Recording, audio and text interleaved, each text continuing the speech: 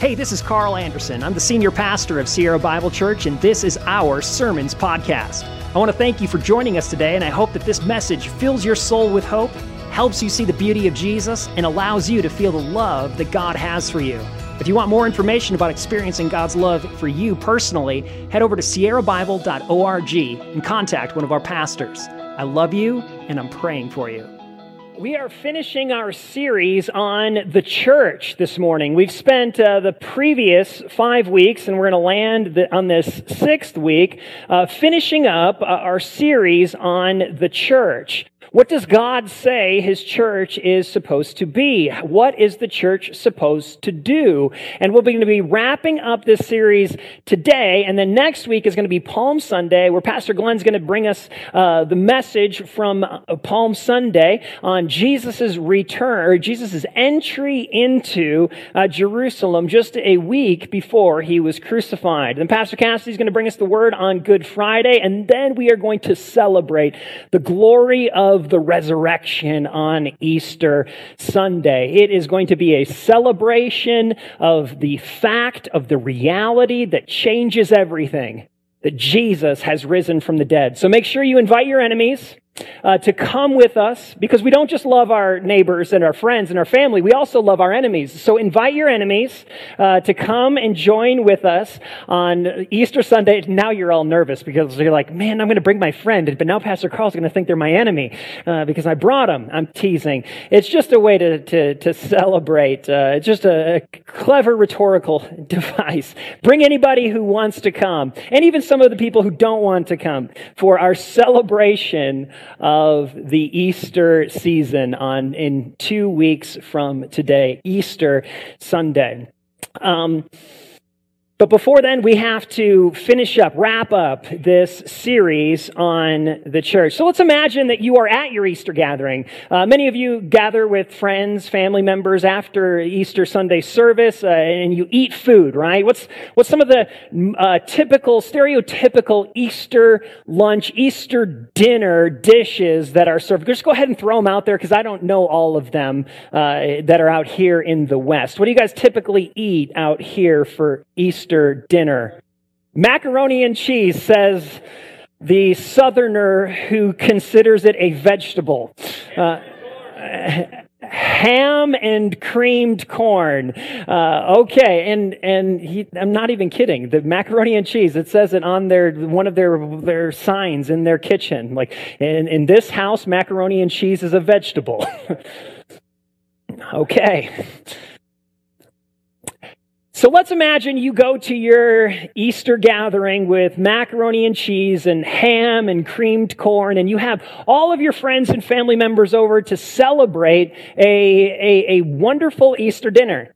But then something happens, not just at your home, but throughout homes throughout the entire world, that as soon as you begin gathering, everyone's elbows don't work. No one in your friends, families, and household elbows work. Your wrists work, but your elbows are locked into place. Now, there's 2 ways that you could respond at this Easter gathering. The first way is selfishness. Of course this would happen on Easter Sunday. We have all of this food, we got ham and we got creamed corn, and now we can't even eat because our elbows are locked, and I can't fling up the ham and try to get it into my mouth. I can't throw the macaroni and cheese without splattering it all over my face.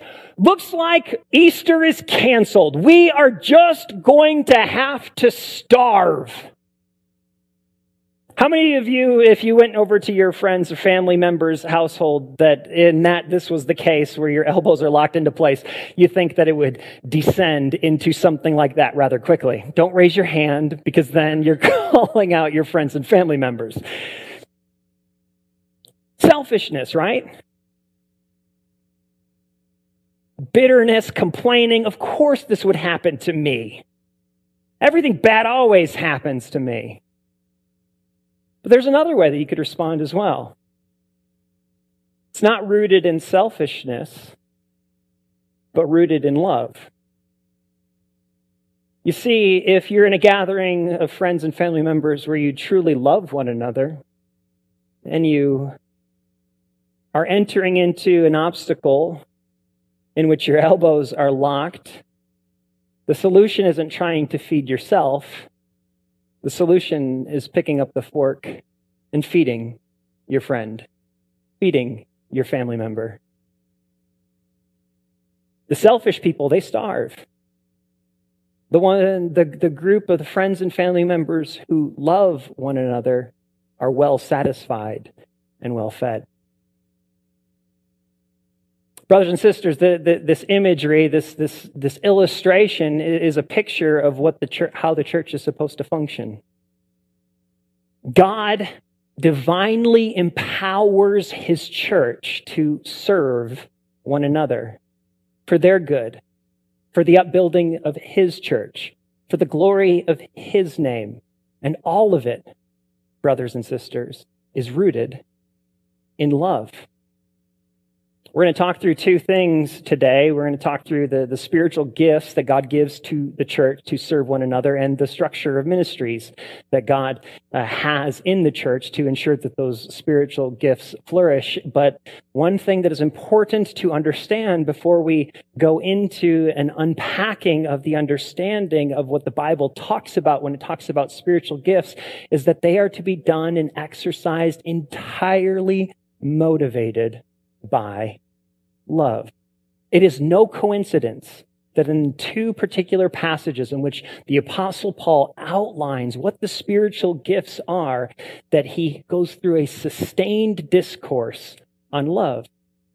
1 Corinthians chapter 12 talks about all of these spiritual gifts in the early church that the Apostle Paul is giving instruction on. This is what the spiritual gifts are. Then in chapter 14, he again gives more instructions. This is how the spiritual gifts are supposed to operate within the context of a worship service. But you know what's sandwiched in between the spiritual gifts in chapter 12 and the spiritual gifts in chapter 14? The most beautiful description of love that has ever been written. No overstatement. In 1 Corinthians chapter 13, the Apostle Paul writes this: if I speak in the tongues of men and of angels, but have not love, I'm a noisy gong or a clanging cymbal. And if I have prophetic powers and understand all mysteries and all knowledge, and if I have all faith so as to remove mountains, but have not love, I'm nothing. If I give away all that I have and I deliver up my body to be burned, but have not love, I gain nothing. Love is patient and kind. Love does not envy or boast. It is not arrogant or rude. It does not insist on its own way. It's not irritable or resentful. It does not rejoice in wrongdoing, but rejoices with the truth. Love bears all things, believes all things, hopes all things, endures all things. Love never ends. As for prophecies, they'll pass away. As for tongues, they will cease. As for knowledge, it will pass away. For we know in part and we prophesy in part. But when the perfect comes, the partial will pass away. When I was a child, I spoke like a child. I thought like a child. I reasoned like a child. When I became a man, gave up childish ways. For now we see in a mirror dimly, but then face to face. Now I know in part, then I shall know fully, even as I have been fully known. So now faith, hope, and love abide. These three, but the greatest of these is love.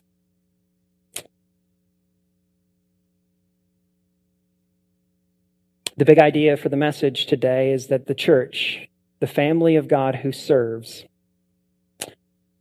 the church glorifies the Father most when we're serving the body of Christ in love, deploying our spiritual gifts. The ways that the church serves one another is through empowered by spiritual gifts. It's important to know what these spiritual gifts are, but it's also important to know that when the Bible talks about spiritual gifts, it gives them in a smattering of lists, 4 different lists in the New Testament, none of which I believe are meant to be exhaustive. All of which are just descriptions of ways in which Jesus has glorified himself in his church by divinely empowering his people to serve one another. I've separated the categories into 2 distinct categories. One, the spiritual gifts that are based upon communication or the word, and then other spiritual gifts that are based upon service or action. And we'll just walk through each of these 2 distinct categories quickly. The first word-based gift is a gift of apostleship. The apostles were given to the church, and the first generation of Christians, the apostles was an office and was given spiritual gifts to lay down the foundation of the church. They exercised authority over the translocal churches throughout in the first century. They wrote books of the Bible. They were eyewitnesses to Jesus. The office of the apostle itself is the office of apostle itself has laid the foundation for the church. The second of the gifts is the gift of prophecy. This is the gift that communicates a revelation from God of who God is or what God is going to do.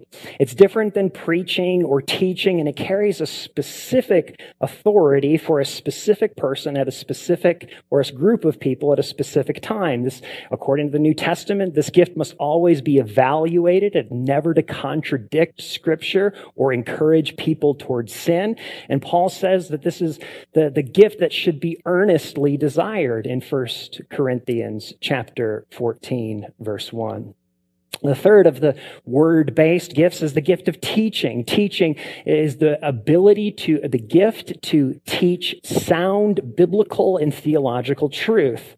This is the particular responsibility of pastors and elders within a church, according to Ephesians chapter 4, verse 11, 1 Timothy chapter 3, verse 2, Titus chapter 1, verse 9. But it's also generally the responsibility for every mature Christian should be able to teach others in the church, according to Hebrews chapter 5, verse 12.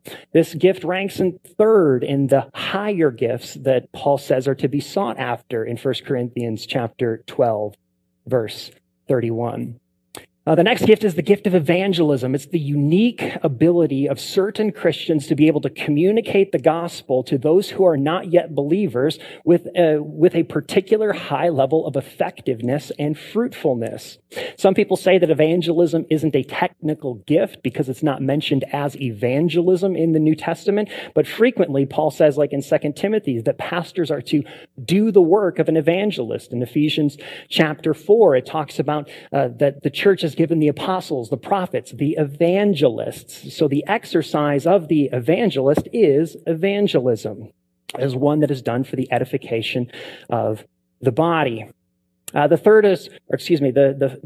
fifth is words of wisdom and knowledge. We don't know much about this particular gift because it's only in one particular verse in 1 Corinthians chapter 12, verse 8. But most likely it's divinely empowered personal counsel, advice, problem solving, insight into Scripture, and a number of other types of communication that people say, wow, that was wise, profoundly wise, or helps me understand a particular passage of Scripture.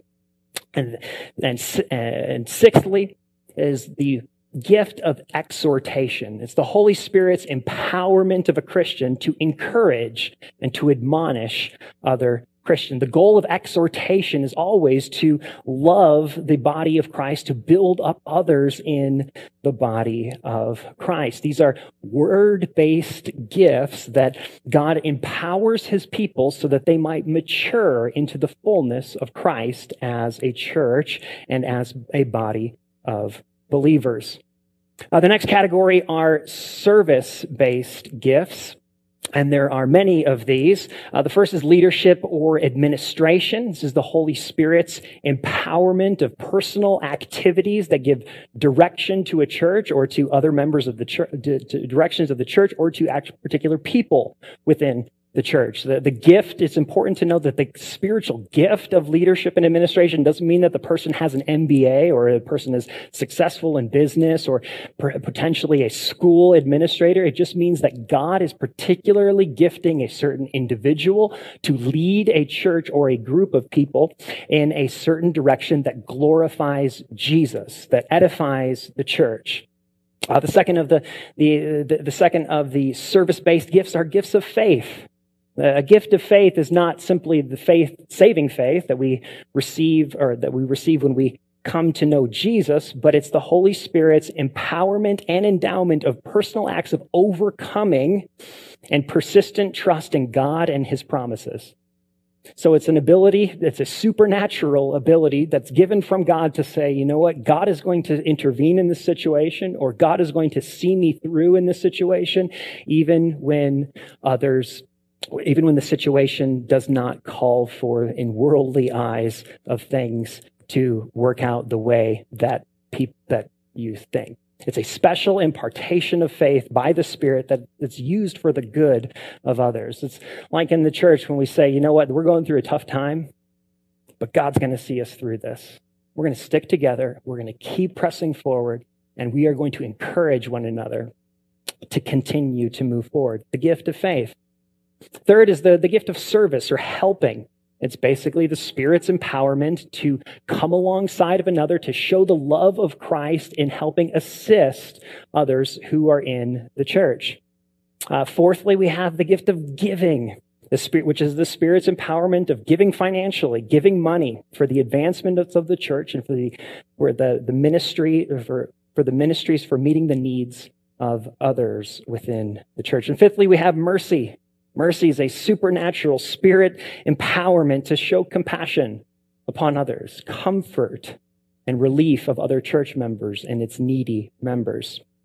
Sixth, we have spiritual gifts of healing or healings, as the New Testament talks about it, are just specific instances when God intervenes in a particular person's life for the comfort and the relief of its sick members.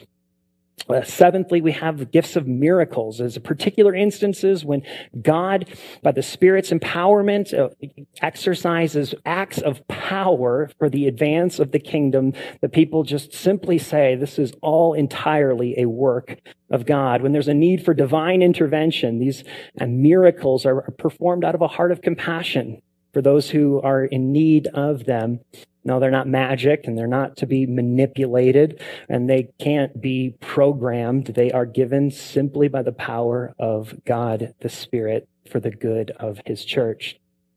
Eighthly, there's discernment. Discernment is the Spirit's empowerment to recognize whether something is the influence of the Holy Spirit, it's good, godly, God-glorifying, or if it's rooted in demonic spirits or those that are opposing the kingdom of God.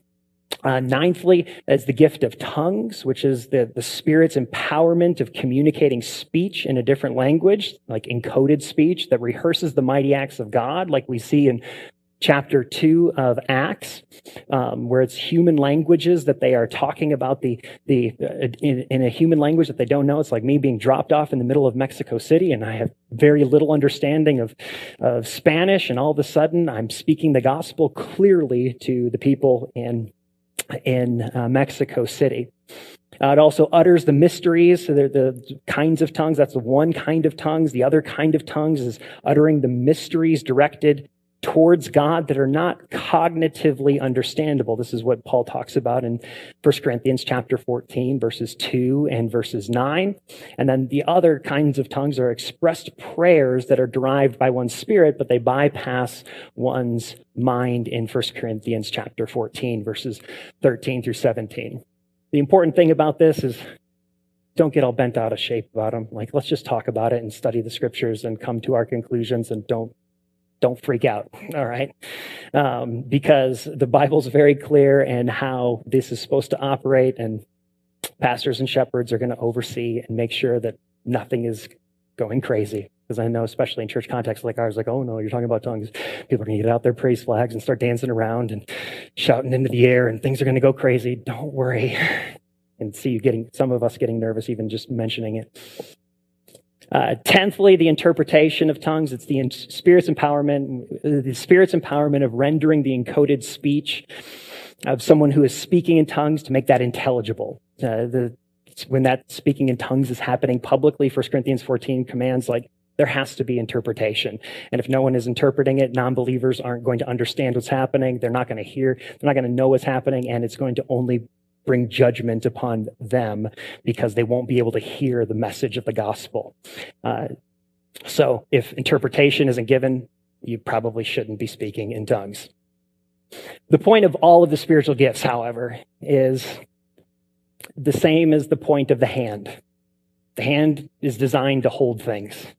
The arms are designed to lift things. The legs are designed to run. The feet are designed to give balance and to stand. And when each member of the body is functioning according to what it's been empowered to do, it works properly. The converse of that, if the leg wants to be the arm, or the arm wants to be the eye, or the eye wants to be the nose, it all is messed up and disorganized and disorderly. Brothers and sisters, let me just stop and pause here to basically say, if you are a believer in Jesus Christ, you have been given spiritual gifts. God desires for you to deploy them. Yes, it can get all confusing to try to figure out what your spiritual gifts are, or trying to understand how you are uniquely designed to serve others. But all of it comes back to what we opened up this message with. And I'll read the passage in 1 Corinthians chapter 14. And this is what Paul is trying to get at when he's teaching on spiritual gifts. Chapter 14, verse 1, pursue love. Pursue love. If you see somebody in the church that needs something, you see somebody else in the church, you see a ministry that needs to be formed or to happen, pursue love and go do that thing. And pray earnestly that God gifts you the ability to do what love is compelling you to do. Pursue love and earnestly desire the spiritual gifts, especially the ones that are communicating the gospel to people who need to hear it. So that gives a basic, broad understanding of what the New Testament talks about in terms of spiritual gifts. But if we just have spiritual gifts and we don't have structure, it's not orderly. If we just have muscles but no skin, your muscles are going to be exposed. If we just have skeleton, if we're just a skeletal system with no muscle, we can't move anywhere. But God ordains that the church have structure and ministry that allows for the church to move forward with all of the empowered spiritual gifts, and separated them into 6 categories of ministry. There's worship, which is ensuring that all things are done to the glory of God, whether in the worship gathered, when we gather together to focus on the glory of God, or is worship scattered as we go about our lives, giving all of the glory, all of the honor to God in every sphere of life. The church is called to ministries of proclamation, where church leaders are commanded in 1 Timothy chapter 4, verse 2 through 4, preach the word, be ready, in season and out of season, reprove, rebuke, and exhort with complete patience and teaching. For a time is coming when people will not endure sound teaching, but having itching ears, they will turn away from listening to the truth and wander off into myths. Church leaders are commanded to be ministers of the word who are proclaiming what God has said, whether it's in season and people are enjoying it and being built up and edified, or if it's out of season and people aren't receiving what God has to say to them in particular. Thirdly, the ministries of mission. This is where the church engages the non-Christian world with the gospel in hope that God might grant them eternal life, that they might make disciples and plant new churches. These are ministries of mission that is intentionally seeking out those who are not yet believers to see them come into the church and that churches might be planted. This is all done with hope towards discipleship. Discipleship is the ministries of the church that are seeking actively to mature the members within the church. Its members in Christ help them follow Jesus more closely. And fifthly, we have ministries of care, that the church is to persevere in doing good, especially to those who are of the household of faith, as Paul says in Galatians chapter 6. We are to care for the members of the church, whether that's practical needs like financially or moving boxes or doing that, or care for the spiritual needs of praying for the sick and laying hands on those who need care. And lastly, I've titled Witness, but a witness is different than mission because witness is just going about your Christian life in the midst of a world that potentially might be hostile. The first way in which we witness most clearly is by caring for the needy and for the poor. As Paul would say, the very thing that I am eager to do. James says that pure and faultless religion is this, to care for widows and orphans in their distress. One of the ways we display the witness to the watching world of God's love for us is when we care for the poor and for the needy. But as we stand for the poor and for the needy of the world, we also stand against the evil and injustice that the world is experiencing. We are both salt that preserves what is good, and we are light that exposes what is evil in the world as well. So I know some of you are computer people. Some of you do the whole programming thing. Some of you know how to put together hardware on computers to make sure that it runs properly. Well, the spiritual gifts and ministries of the church are very similar to the hardware and the software of computers. The structures of ministry is like the hardware. They're the circuits and the wires and the connecting it into the wall and the screen and the keyboard and how everything the hardware all fits together to make sure that the software can run properly. The software is like the spiritual gifts that empower the hardware to actually do what it's supposed to do. You can't have a computer without software because it would just be a bunch of plastic and wire and circuits. And you can't have software without hardware because it would just be a bunch of code written into nothing. You need both the hardware and the software. The structures of ministry, worship, proclamation, mission, discipleship, care, and witness, these are the hardware. These are the hard ministries of how to actually go about exercising the spiritual gifts that God has given to us so that we build up the body of Christ and so that we nurture one another and care for one another in the church. We need both structure and spirit if we are going to multiply healthy followers of Jesus who multiply healthy gospel-centered churches among all people. Brothers and sisters, or those of you who are here with us for potentially the first time, we just want to invite you during our worship service to get to know Christ. Potentially strike up a conversation with someone who is here that you know knows Jesus and talk with them about who he is. God might have a spiritual gift to put on display his love and grace and glory for you this morning, to where you can see through the eyes of your spirit, the person of Jesus Christ, the love that he has for you here in our gathering. And you can say genuinely to God, God, you are in this place among these people. And what a great privilege it would be to walk with you if you are in that place this morning. Let's pray together. Heavenly Father, we praise you and worship you for all that you have done for us in Christ. We praise you that you have called us to assemble, that you have given us your word, given us instruction